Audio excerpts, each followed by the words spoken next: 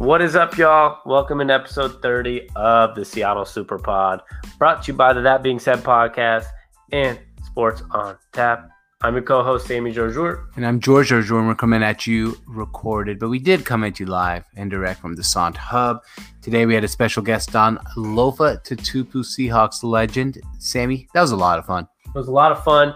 Seahawks legend and also a college football legend, two-time national champion with Pete Carroll and the USC Trojans, then a three-time Pro Bowler, one-time All-Pro in the NFL. Ends up playing for Pete Carroll's last season of his NFL career too, which is kind of cool how that worked out. Awesome podcast. Don't forget to check out his company, Zone in CBD. I believe the website is zoneincbd.com. So go check that out. He's really passionate about it and how it can really help people. So you got to go check that out for us and for Lofa. We appreciate him coming on. It was a really fun one today. You can follow us on all platforms at Sant Seattle, SONT Seattle. And, people probably wonder, what's Sant Seattle? George, what is Sant? It stands for Sports on Tap. And this is Sports Radio. Redefined. Enjoy the podcast and a quick word from one of our sponsors. And don't forget to visit SantSeattle.com as well. Much love.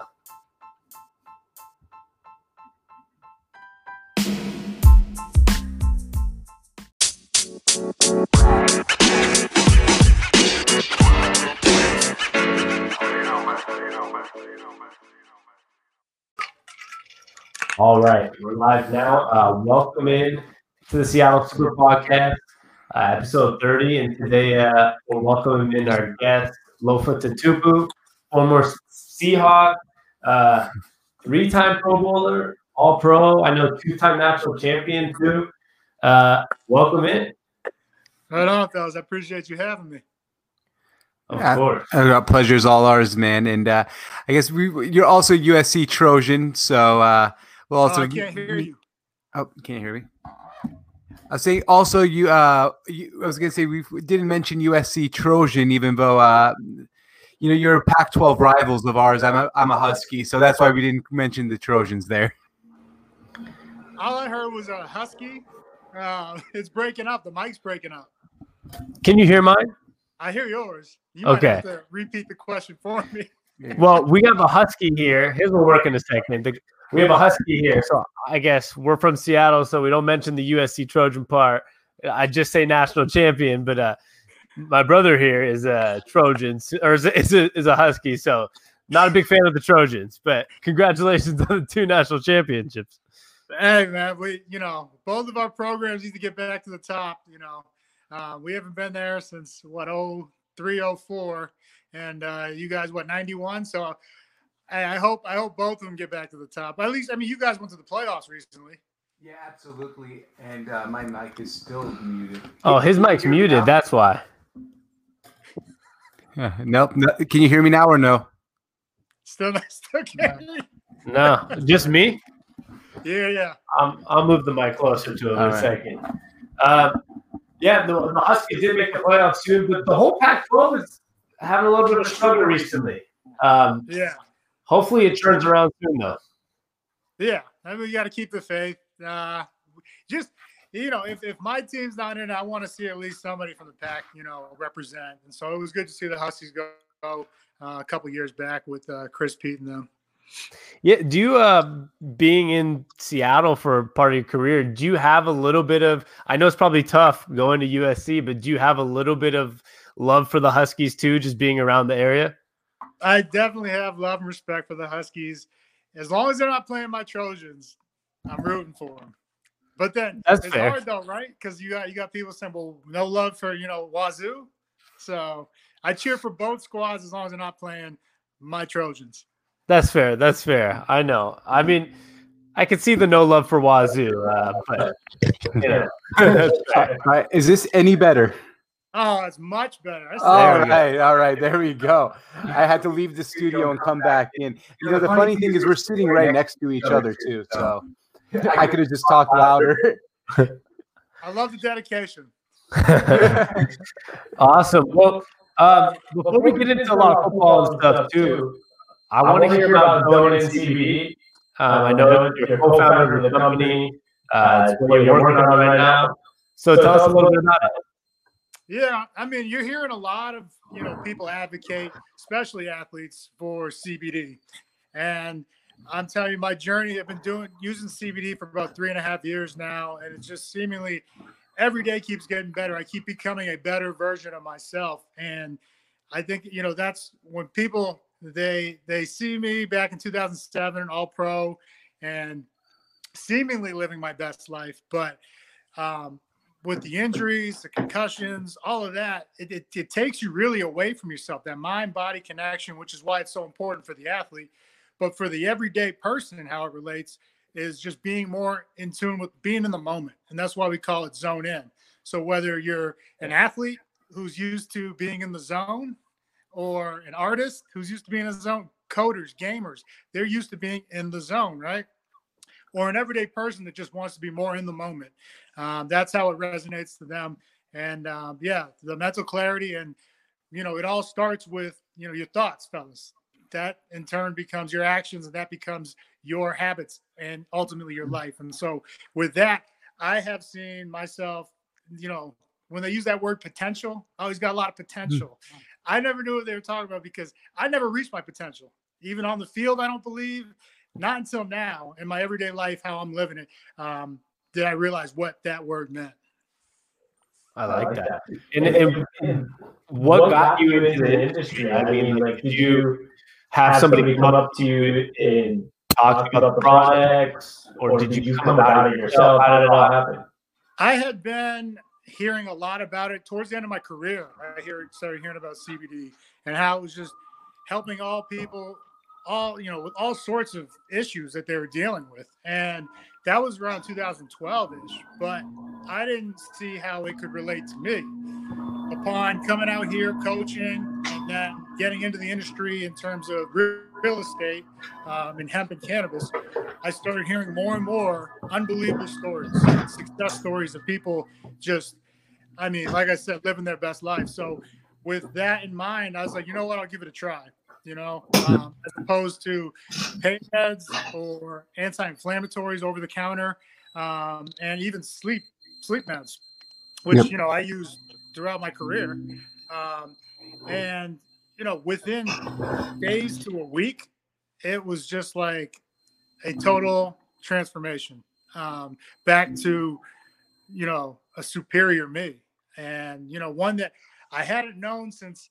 It's just that fountain of youth. I hadn't known this feeling or mindset since I was, I'd say, high school, college into the NFL, and I just think back now with, how quickly it helps me recover from my workouts and just stay in the moment, present moment with everything else in terms of family life, in terms of work, interviews, just everything. I can't imagine how much better I could have been had I been using this or had I found it during my career.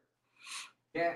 And in general, you had such a good career too. So like, even though you said you never reached that potential, your career was so outstanding, Pro Bowls, all pros, Super Bowl appearance, and you didn't feel like you unlocked that potential. But like with products like this, at least that down the line, you can help athletes and future athletes really unlock that potential and get zoned in, like you're saying. So even though you say you might have not felt it, but you're leaving an impact for the next generation.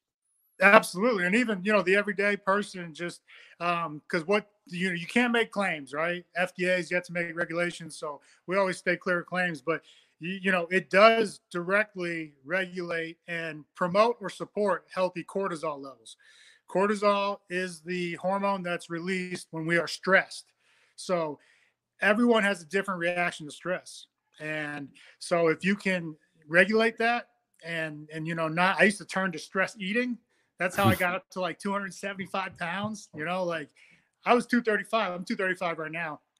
But, after ball, I noticed just the habit of eating because just when we're rushing to eat lunch before we get out to the practice field. Right. And so, you don't get hungry until about 20 minutes of eating. And so if you're putting down 3 or 4 plates, okay, that's fine when you're young and you have a high metabolism and you're burning it off right after. Well, what happens when you're 37 and you're going to go sit on the couch after you're done eating those 4 plates. So, it created some tough habits to break, but that's what was cool, to just being in the moment, maybe realize and recognize those kind of, traps or pitfalls that are promoted from stress. Definitely. And then even for example, I feel like the industry has become such mainstream, right? Like a lot of people are using it now. For example, our mother, she has a herniated disc in her back, and she took, all the pain pills and all the going to the chiropractor and stuff.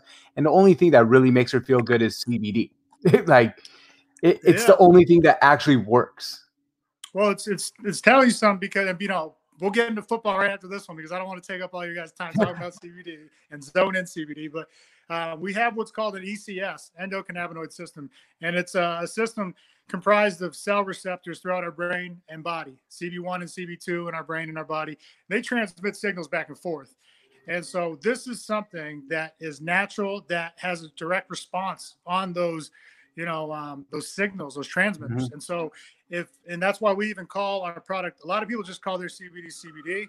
We call our product Balance, because it's said to promote homeostasis throughout that system. So with that in mind, try to educate, the consumer on what it is they're taking. Yeah. And I think to that point, my girlfriend is going to help with this program right now. So this is part of, she's all into how these things help your brain and how your body recepts to it. And, I was talking to her about Zone In CBD yesterday, because you're coming on the podcast, and she was showing me about all the different receptors that go through somebody's body that CBD basically has receptors to. And it's pretty insane that it's basically every pinpoint of the body, and how I feel like people don't really know this that much about it. Because at first it used to be a different stigma. It seemed more like it was it was marijuana, or it's just, but now when you do the research, it really is different. Well, hemp and cannabis, they're of the same genus of plant. So they're both considered cannabis plants. The difference is the varying amounts of THC, the happy, or what they like to call the psychoactive effect, or component of the plant. So industrial hemp, very low to little THC, 0.3% or under to be considered legal federally. And then, cannabis, or what people come to know as marijuana, has, high amounts of THC. It's very interesting. Yeah. See, there is a little bit of difference between them. And I guess at first people didn't really know that. And now it's becoming more of a known thing in the industry. I mean, even the name Zone In to fight the stigma. Because you say hemp, people say, weed. Zone out and kind of zone out more. Yeah. So there's a purpose. I mean, even the symbol and then the logo, it goes into a deeper meaning. I've been dreaming about this for 3 years, and just happy to put something out there that's helping a lot of people. It's impacting their lives positively. So, couldn't be more grateful. Yeah, and then starting a business, once again, congratulations on it. And it's do you feel like being in business, man, it's it gets that competitive fire going again too, right? I mean, we're in business, it feels like you're playing a sport, because you're competing 24 hours a day. There's 24/7, 365. There's no days off, Saturday, Sunday. I'm out trying to get more content, for the website or for, social media, just staying relevant, because it is a very crowded space, right? But it does bring back that competitive nature, and it's fun. And that you're always trying to get better. Had a couple calls with email marketing before this, and then I have another one to go over numbers after this. So it's just continually find ways to get better, and that's how you win. Yeah, I love that. It's kind of like getting the training back, and film study and discussing and all, reading through things. It's back to that competitive life. Well, I love it. And we'll bring it back up before we sign off today too, because I do think it's a really cool product, and I was going through the website yesterday, and it's something that I'm planning on trying myself. So congratulations on starting that, and I'm glad that I don't think everybody probably finds something post-career that they're passionate about. So it's pretty awesome that you did. I mean, quite simply, thank you very much. That is very true, but it's just helping people. I mean, I think a lot of people can, be passionate about that, and just that's something that, I learned from my parents growing up, but then also, very much so this organization, the Seattle Seahawks, they were at the forefront of, a lot of charitable, donations and events, and, they do it right. So yeah, I was lucky to even end up in Seattle. Well, going off ending up in Seattle, I mean, first of all, what was the experience like getting drafted? I'm sure you've been to the Pacific Northwest playing in the Pac-12, but getting drafted by the Seahawks and just your career as a Seahawk, what does it mean to be part of the Seahawks family to you? I mean, like compared to what you've seen from other organizations, what separates being a Seahawk and being like a Seahawk for life? I think you got to start with the late great Paul Allen, and his standard for excellence and how he lived life. And I think it was over $1 billion donated to charity by Paul and and his foundation. And so that sets the standard for everybody to follow. And so we had a great example of what a true leader is. In terms of draft, just got lucky that they needed a middle linebacker at the time. But I remember in 2003, we had, when we were flying in to play the Huskies, I think it was in October, and it was just gorgeous out. I mean, the sun was out, planes were landing on Lake Washington. I had never seen anything like that. And so the guy sitting next to me, Mercer Island great, David Kirkman, and he got drafted by the Hawks too a year after me. So I was like, Kirkman, wake up. I go, yo, you left this for LA? And he was like, just wait till he was sleeping, right? It was nothing he hadn't seen. He goes, just wait till tomorrow. And he went back to sleep as we were landing. And I was like, all right. So we wake up and, we had went around the town and saw Bellevue and everything. It was gorgeous. And so Kerman comes up to breakfast. It's pouring out. And he's like, you still want to play here? Or you still think it's beautiful? I go, I hope that the Seahawks draft me. And that was in October of 2003. And a year and a half later, I was fortunate enough to get my name called by the Seahawks. Yeah, I mean, I feel like that's such a common story for the first time people come and see Seattle, and it's like, oh, look at the green, look at the water and stuff, and then you get sucked in. But you're telling me the rain hasn't weighed on you yet? No. Good. I'm telling you, I didn't realize when I did move back home to Massachusetts, because that's where me and my wife are from. We grew up there, but I didn't realize how much I missed it out here. And I mean, not just the football, we get spoiled as fans the last decade that the Hawks had, right? You can't take that for granted, man. Wins are hard to get in the NFL. And, they've done a phenomenal job, John and Pete and everybody in that organization.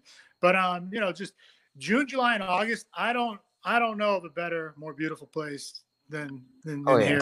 And I mean, I think you guys can agree.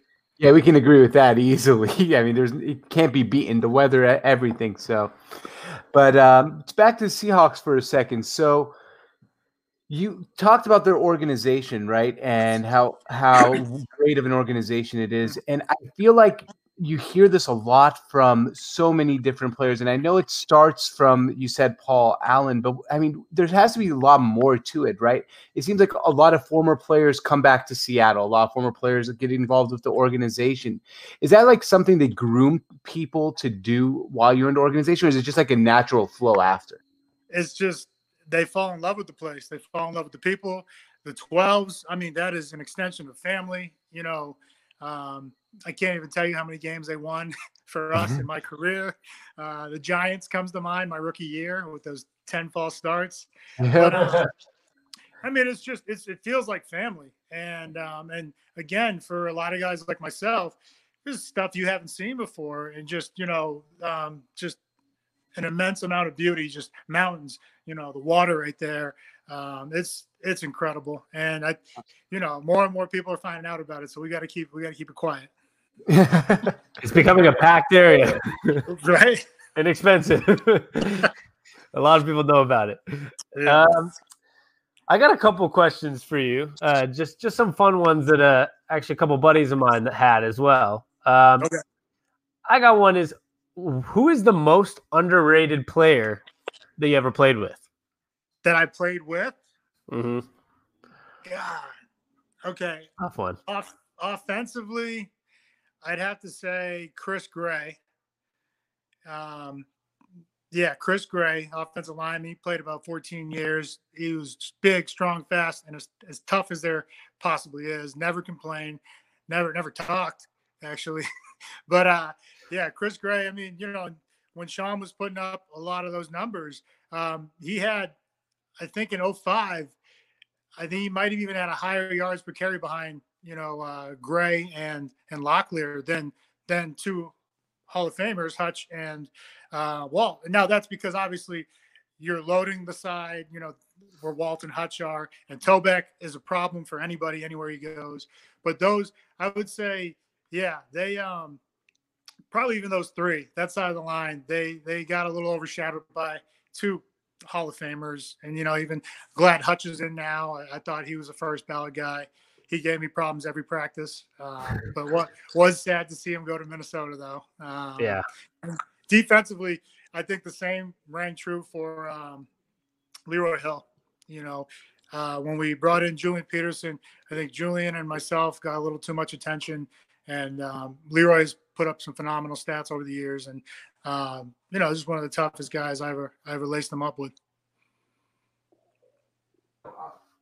I feel like that offensive line was the greatest offensive line I've ever seen as far as a football fan, and maybe because it was just my high school days, and it was just like so fun to watch Sean Alexander get the ball, and I felt like got 6 yards of carry. I know he didn't average that, but it was like clockwork. You knew that if you needed a first down, hand the ball off 3 times, and you're getting it. Oh man, it was incredible. And how many teams could hand it off on 3rd and 6 and pick it up on a run? Yeah. So it was that offense. It was largely, attributed to me and the defense putting up the stats we did. We led the league in sacks. That doesn't happen unless the opposing offense is playing from behind and has to drop back that many times.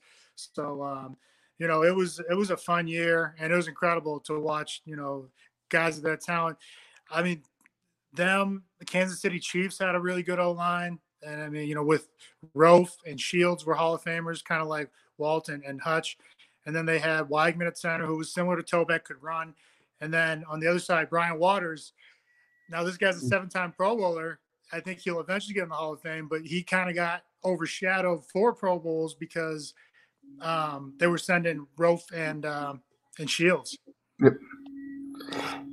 Cool. Well, I got a question for you. So, you played with 2 great coaches, right? And both Holmgren's not in the Hall of Fame yet, but I believe he eventually will be. How is he not? I don't know. Yeah, I mean, 2 Super Bowl appearances, or maybe 3 Super Bowl appearances. Yeah, in Super Bowl championship with the Packers. Yeah, and he's not in there. And you also played for Pete Carroll. What could you say for they're both outstanding coaches? Pete's not in the Hall of Fame yet either, right? I don't believe so. He will be eventually. Yeah. What's the contrast between the 2 different coaches, even though they're both, legends? Definitely style. Homer's more of a disciplinarian, even just the way we thought about the game, was like, hey, great teams, they don't beat themselves. Like, don't get the unnecessary penalties. Don't all those little things. It's hard enough to beat the guy across from you. Don't give them any extra chances. And Pete is a very more upbeat, like, hey, that mistake's not going to kill us, which he's absolutely right. They're both right, but you don't win without confidence. And I think both of them, where they do share similarities, they both instill confidence in their own ways. And it translates to game day. But I hope that they're both in the Hall of Fame. It's incredible what they've both been able to do. Homer taking 2 different teams to the Super Bowl. That's incredible. And then Pete, a decade of, just dominance out here in the West. So hopefully we get another decade, right? I know he wants to. We hope so, man.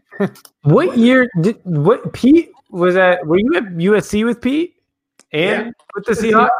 Yeah. And 3 and 4, I was with Pete, and then I went to the NFL in 5, and then he came in 10 for my last year. Okay, wow. You did get him on last year. That's pretty cool. Your college coach and then in the pros. Yeah. It was cool. It was just great to see that, his style, he knows how to win. And, so like when a lot of people say, oh, he's rah-rah, hey, it translates to wins. So you want to win or not? One of my biggest frustrations sometimes is, you can get stuck on the Twitter world sometimes as a fan, and people complain about calls that coaches make and all this. I'm one of those people. I'm so thankful the Seahawks have somebody like Pete Carroll, and you've been a pretty lucky fan base, and you've been a lucky player to have these great coaches over the last 15 years. We really haven't had a situation where we had an awful organization, which a lot of people have to deal with in other cities. Year in and year out, just hoping, right? They cling on to hope, and that's what we have to realize. We expect, and we have to be grateful that we can have those kind of expectations. Where everybody else is just like, man, I hope we make the playoffs this year. It's a letdown for us when we don't, which has happened like once, I think. And so it's incredible what they've been able to do. And even then, it was a winning season. It wasn't like an 8-8 season or 7-9. It was 9-7, I think, or even you were a field goal away from 10-6. Even though it wouldn't have changed us going to the playoffs, you always want to finish with that extra win. Yeah, it always looks better for the record too. Yeah, but because you did everything you could, right? 10-6. It's like it's not often that a team doesn't make the playoffs at 10-6. Yeah, it wasn't a major flaw or anything with the team. It's just how it worked out that way. Yeah. I got another question here. It's an interesting one. Who would you say, I can ask this in two different ways, but who is one of the hardest one-on-one tackles you've ever had to make? I mean, everybody. One-on-one tackles tough in general in NFL. It's everybody's good. I know that I've always came back to Fred Taylor. The Jacksonville Jaguars. Like 6'1", 230, 235. And the problem here is usually you get one or the other. A guy can juke you and outrun you, or he can run you over. Now, give me the run you over type any time of the week before the shifty guy. Because at least I know what I'm going up against. But, he could do both. And so when he had no shortage of options, and he knew when you were on your heels, he knew when you were on your toes, leaning for that kill shot. It was just, that was tough, man. And maybe it was because of I don't even think it was just not because it was my first game ever. That was my first game as a pro.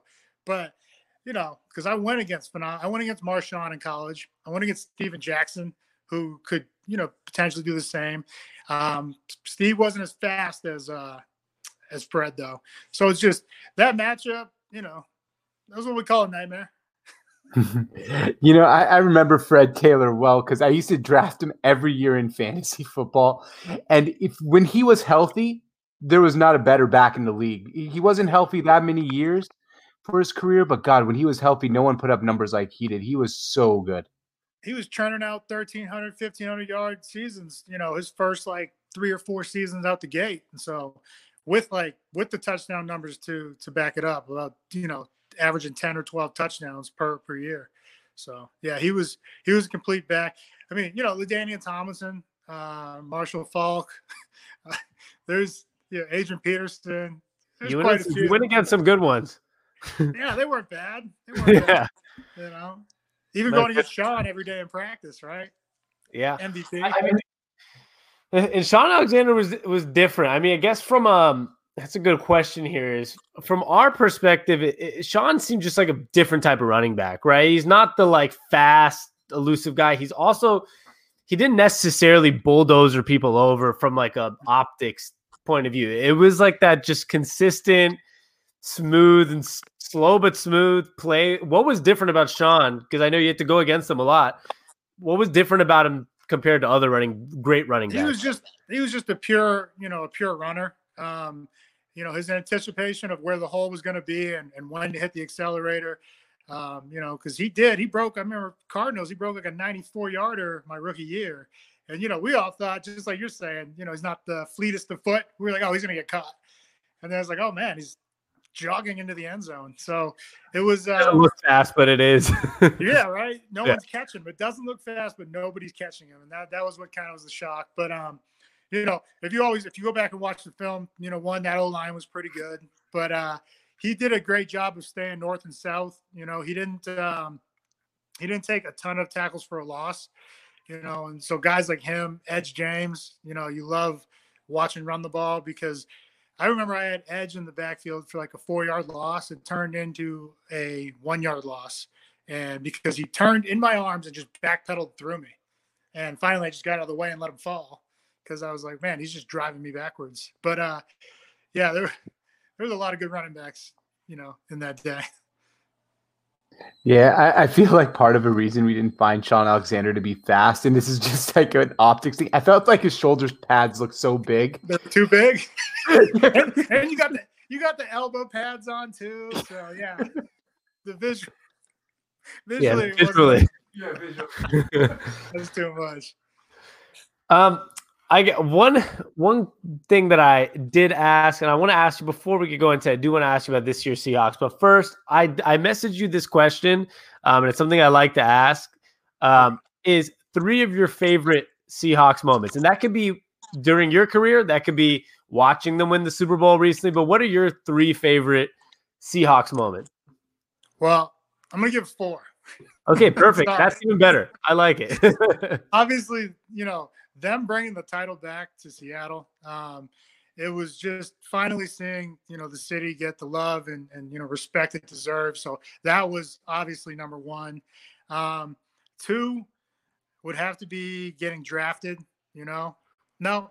2 would be winning the NFC Championship with my team in 05. And then the last 2, 3 would be drafted. And that was a special day, just getting your name called. And then raising the 12-man flag. I didn't realize, when they asked me to do it, I didn't realize how big, and my family got to go up there with me. I didn't realize how big of a moment it really was. And for my kids who never got to see me play, them just, embracing that moment with me, it was special to me. Yeah, and I shared that photo yesterday on our story to, for the questions and stuff. And when I was looking at it, I was thinking about that actually. And I was thinking, how cool would that be, being a former Seahawk, going up there, you're on the top of the stadium. It's always on TV. The crowd is going wild. And like you said, you got to bring your family up there. It seems like a really, it's one of those, I feel like it's just one of those goosebump type of moments. It seems like, at least, because it's like you're back in your stadium with the city that like you played for, the team you played for, and just seeing that looks like a surreal moment. Yeah. And then the Hawks flew in Leroy and Julian too. So it was us, reunited in that stadium, which, no one does it alone. So it was awesome to share that moment with them. I love that. That's pretty awesome, actually. Season before we get going today. I wanted to ask, how old are your kids? 9 and 5, 2 boys. 2 boys. So were they like, when you took them out there, they're like, man, that is cool. Yeah, they were. They just thought, they were like, wait, you used to play football? And I was just like, oh man. Well, I guess it's better that they don't know that. But yeah. So my oldest, it's crazy how just night and day. One, my oldest is into music and arts, which is incredible because he's teaching me a lot of things that I've never, had my eyes open to or experienced. And then the youngest is little Lofa. Don't be surprised if about 14 years from now, 15 years from now, you see him in college playing football. That'd be awesome. Is he already? He's ready to run through walls and just he's run too around? young. Oh, he's already running through walls and people. But he'll be 6. He's got to wait another year before he can play organized football. Yeah.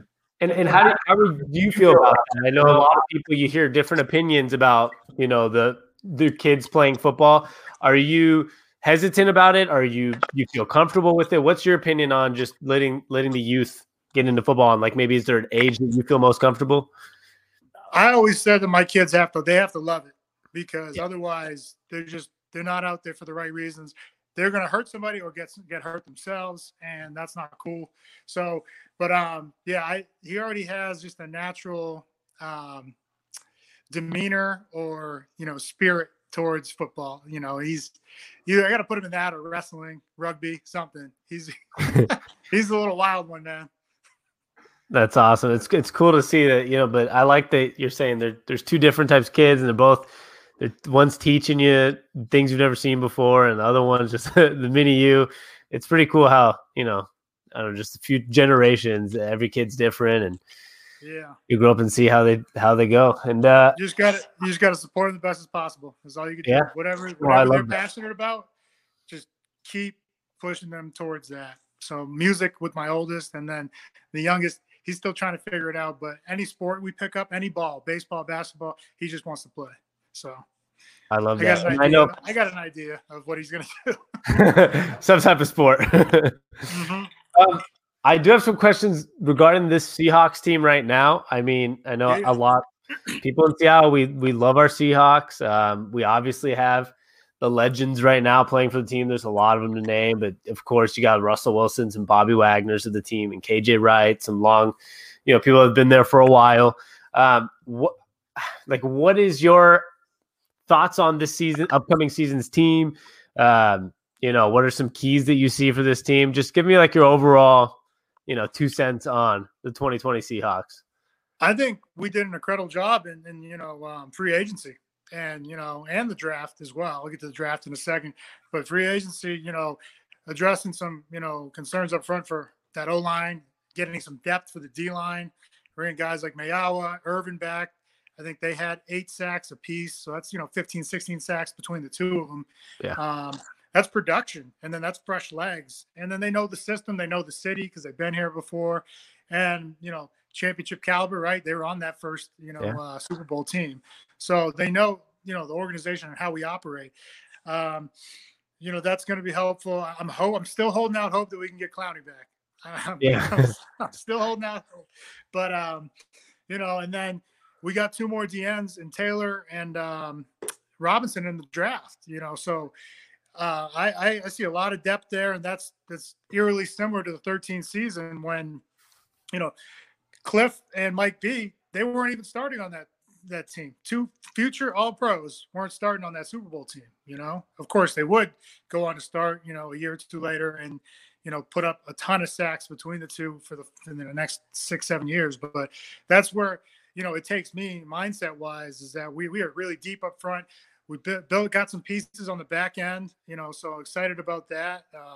They're saying Legion of Boom 2.0 a little too soon to say that, you know, you know, I don't, that's some lofty praise. Some good pickups with Diggs last year and Dunbar this year. It's good pickups, but I agree. Let's pump the brakes on Legion of Boom 2.0. Yeah, we'll see. And then, you know, got Brooks, and, you know, it'll be interesting to see with what might not be an off season, you know, how quickly he can pick up the playbook. And I know he's ready to play. I mean, his tape, 100 tackles, 20 of them, 1/5 of his tackles were for tackles for loss. I mean, that's directly impacting the game. That's pretty good. And he reminds me a lot, you know, I know a lot of people have been asking me, oh, well, you know, what's going on? Is that KJ's replacement? Is that Bobby's replacement? It looks to me like a Kendricks, you know, a younger Michael Kendricks. And so we know how valuable, you know, Kendricks was. And, you know, hopefully he gets healthy and we can get him back too. No shortage of talent all across that defense, which is how it was when they went to the Super Bowl. And then, you know, offensively, hopefully the running backs, I'm excited about the kid. We got the tight end, 6, you know, 11, however tall he is, but he only dropped 1 pass. Was Kobe Parkinson from Stanford? Yeah. So him, and then Lewis, the guard, excited about that to get some depth up front. But DJ Dallas, the average 6 yards a carry, that's a lot of yards to average, you know? So you almost wonder why they wouldn't give him the ball more, you know, down at Miami. But yeah, excited. And hopefully, you know, Carson, you know, he comes back healthy. And then I'm not sure. Penny, it looks like he might start on PUP to start the season. So, you know, we'll have plenty of reps for those young guys to catch up. And I got excited about that, picking up a running back in the draft. I feel like the Seahawks have done a really good job of kind of having enough pieces for that running back section that we kind of rotate the right pieces. It's a lot by committee, who's playing. I mean, last year we had a couple games, I think, where Travis Homer was coming in and making some big runs. Seahawks, I feel like we've done a good job recently of always making sure there's someone available in that spot, and I think that's important. Yeah, and if Carson can just stay healthy, I mean, good. I know injuries are part of the game, but I think he reeled off like 1,200 or 1,300 yards last year with 2 games to go. It's like, God, guy doesn't get enough respect for what he does. But every bit is tough, and he's in that mold of that Marshawn Lynch. Speaking of Marshawn Lynch, I saw a report the other day said he would entertain, and so would the Hawks entertain a reunion for one more year. And I think if Marshawn actually trains, because there's no chance. Look, there's no chance. He hopped off the couch and walked out there, threw some pads on, and ran. Oh yeah. Three teams. I mean, that's just what beast mode does. But if you give him a little heads up, like dust off the cleats and run a little, I guarantee you he puts up a lot of yards. Yeah, and even if he's just a goal line option, I mean, we saw him come off the couch and just drag people into the end zone. So that Philly run, I mean, he carried like 3 people in. He was stopped, dead to rights. 3-yard line, 4-yard line. He could. I still believe he can take 3 years off, come back, put on the pads, and still get those 2 yards if you need him. Yeah, I played with him. I know he could do it. Yeah. See, I believe I know. Yeah. Yeah, and I felt bad for Penny last year, man. He just started coming on, and just that injury, and it's an ACL. It's a devastating injury, but I think hopefully he can come back. It's not what he used to be. Yeah, absolutely. We've seen guys bounce back. Hopefully he has the Adrian Peterson 2012 season, right? Oh, we hope so. If we can win MVP of the league, I mean, we'll take that. ACL comes back better than it was before. Yeah, we'll be happy with that. Yeah. I don't know if you saw I don't know how involved you are with the dark web of Seattle sports, but did you see what happened yesterday with Myles Garrett? No. All right, this is a great story for you. So, I think you'll enjoy this one. You'll enjoy this story and how crazy how insane us Seahawks fans can get. So there was a guy on, the website Reddit where everyone goes on their forums and talks about different things. So there's a guy on Seahawks Reddit who broke the Justin Britt news that Justin Britt was going to get cut a week, 2 weeks ago. So he kind of became a little bit of an authority figure on Reddit. So yesterday he posted that a huge Seahawks trade, and he has someone inside the organization, and it was going to go down. So KJR AM called him, and he went on Softy's show and announced that the Seahawks were going to be acquiring Myles Garrett later that afternoon, which resulted in myself putting out a video about it, all of Seahawks Twitter, and it became the #1 trending topic in the United States. No way. So later on in the afternoon, he went on there and announced that he was just a Packers fan who wanted to get back at Seahawks fans for the failed Mary, and it was all an elaborate prank. Let me add this. He also got on KJR yesterday. Yeah, Softy show talking about it. Just some user Reddit that got enough trend on the internet where he got on Seattle Sports Radio. It was like some ESPN writers were talking about it. Like, could this be true? And it was all prank. He waited 8 years to exact revenge, and he wasted it on that. Yep, and he even wrote, "I've been waiting 8 years, 7 days, 5 hours, and now I got my revenge on the fail Mary." I mean, you got to respect the dedication, but I mean, he probably could have used it for better. I know, better. My thoughts were too regular season game. Like, if it was me, if I was a Packers fan, I'd be more upset watching my team blow the game in the NFC Championship. That's something I'd be a little more upset about. Oh man, that was just a wild game. It was funny. Myles Garrett would have helped us. I would have enjoyed that. Well, it would have been funny if Myles Garrett jumped on like, "Let's go," like if he didn't know like if it was fake and he's doing interviews. That's what it would have been, comical about the whole situation. Oh, I know. Well, I got one more this season question. What would you say your prediction is for the Seahawks this year? Well, I know. Okay. Well, what you want to talk for the division? Yeah, I mean, division is tough. Best division of football. What? Okay. Who do you got? What's your outlook on the division? My outlook is I got the Seahawks winning the division. I think they should have won it last year. Yeah. I think the 49ers are going to be right there behind them. I got the Rams at third, and I got the Cardinals last. But you see it down here for the 49ers? I see it down here, man. And I'm only going to say because, they lost a couple pieces. Buckner, that's a huge piece to miss up front. He's productive, a lot of pressure. But, losing that Super Bowl, man, it takes a lot of wind out of your sails. And just from, you play a month or two longer than everybody else, so you don't have as much time to recover from those injuries. And then you're going into a season with the target just squarely on your back. Just they know everyone's giving you your best shot. And man, I'll remember that 2006 season.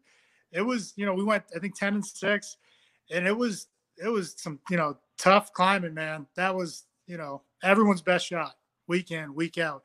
And, so it'll be interesting to see how they respond from that. And then, losing the game in that fashion, just you wondered, well, if it comes to a critical point in the game down the road, will those thoughts creep back in? And, I don't want to say self-imploding, but just, the little critical errors that can make a difference, show up and rear its ugly head. But media's going to talk about it, regardless of, because I remember for us, when that happened, and that's their job. But so you got the magnifying glass on you and the target, on your back in terms of everybody's best shot. It's going to be interesting. And that little dude, Kyler Murray down in the desert, man, he was giving a lot of people fits. They got Drake back.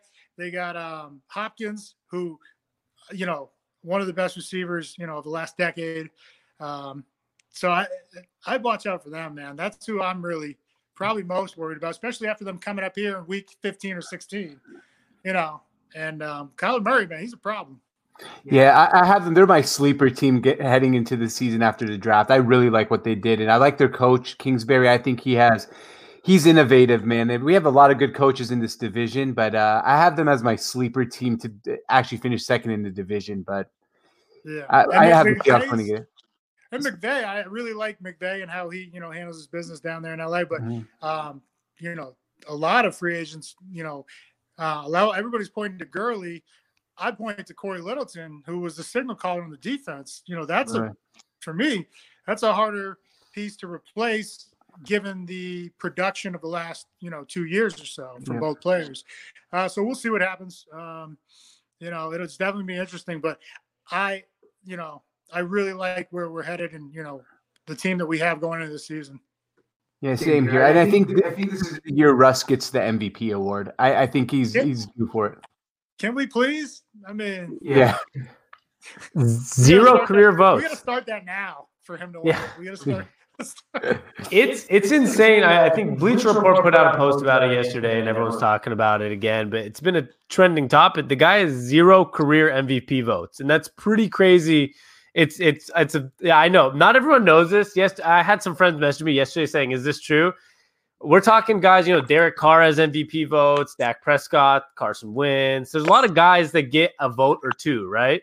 Russell Wilson has 0 MVP votes. And if you just look at, he's been arguably, I know some people disagree with this, but he's at least the first through third, somewhere in the top 3 best quarterbacks in the last 5 years of the NFL. To have 0 MVP votes and just playing the way he's playing and winning every single season, it's pretty insane. Yeah. Damn, that's crazy. Yeah. Okay, well, look, you guys, let's start the campaign now. What does Russ always say? Why not us? We need to start the campaign. Why not Russ? Why not Russ? I like that. Let's go ahead and make those shirts, man. I got it. Why not Russ? We'll post that with the podcast today too on Twitter. The hashtag Why not Russ. We'll get that trending. Yeah, there you go. Now all of a sudden he's in the MVP race, right? Yeah, he should be. We gotta get bumper stickers from everyone's cars too. We'll get it all. I like that.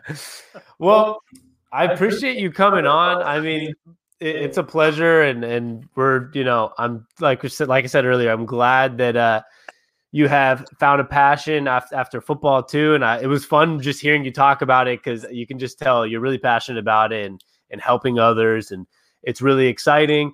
And we always love talking to Seahawks, former Seahawks. It's pretty exciting, and I love this team. It's always awesome talking to guys like you. You hear about how much you love the city and you love the Seahawks, and I just think it's awesome that you never really hear people talk bad about the organization or anything. It's always positive, and I'm glad to be part of the Seahawks family. So I'm glad to hear that once again. Hey, fellas, I appreciate you having me on. We'll do it again sometime. And until then, stay blessed. Hey, you too, man. Thank you so much for coming on. I hope you and your family are doing well during these times. All right, same to you, brother. Awesome. Thank you. Take care. All right. And that was former All-Pro, 3-time Pro Bowler, Lofa Tatupu. Fun podcast, George. Oh, a lot of fun. What a great guy. Awesome. Well, episode 30 of the Seattle Super Pod. You can find us right there up top of the screen. That being said, podcast. For those listening on the podcast, this was live on Twitter and Facebook. So follow us at Son Seattle. You can also follow us on Instagram and TikTok there.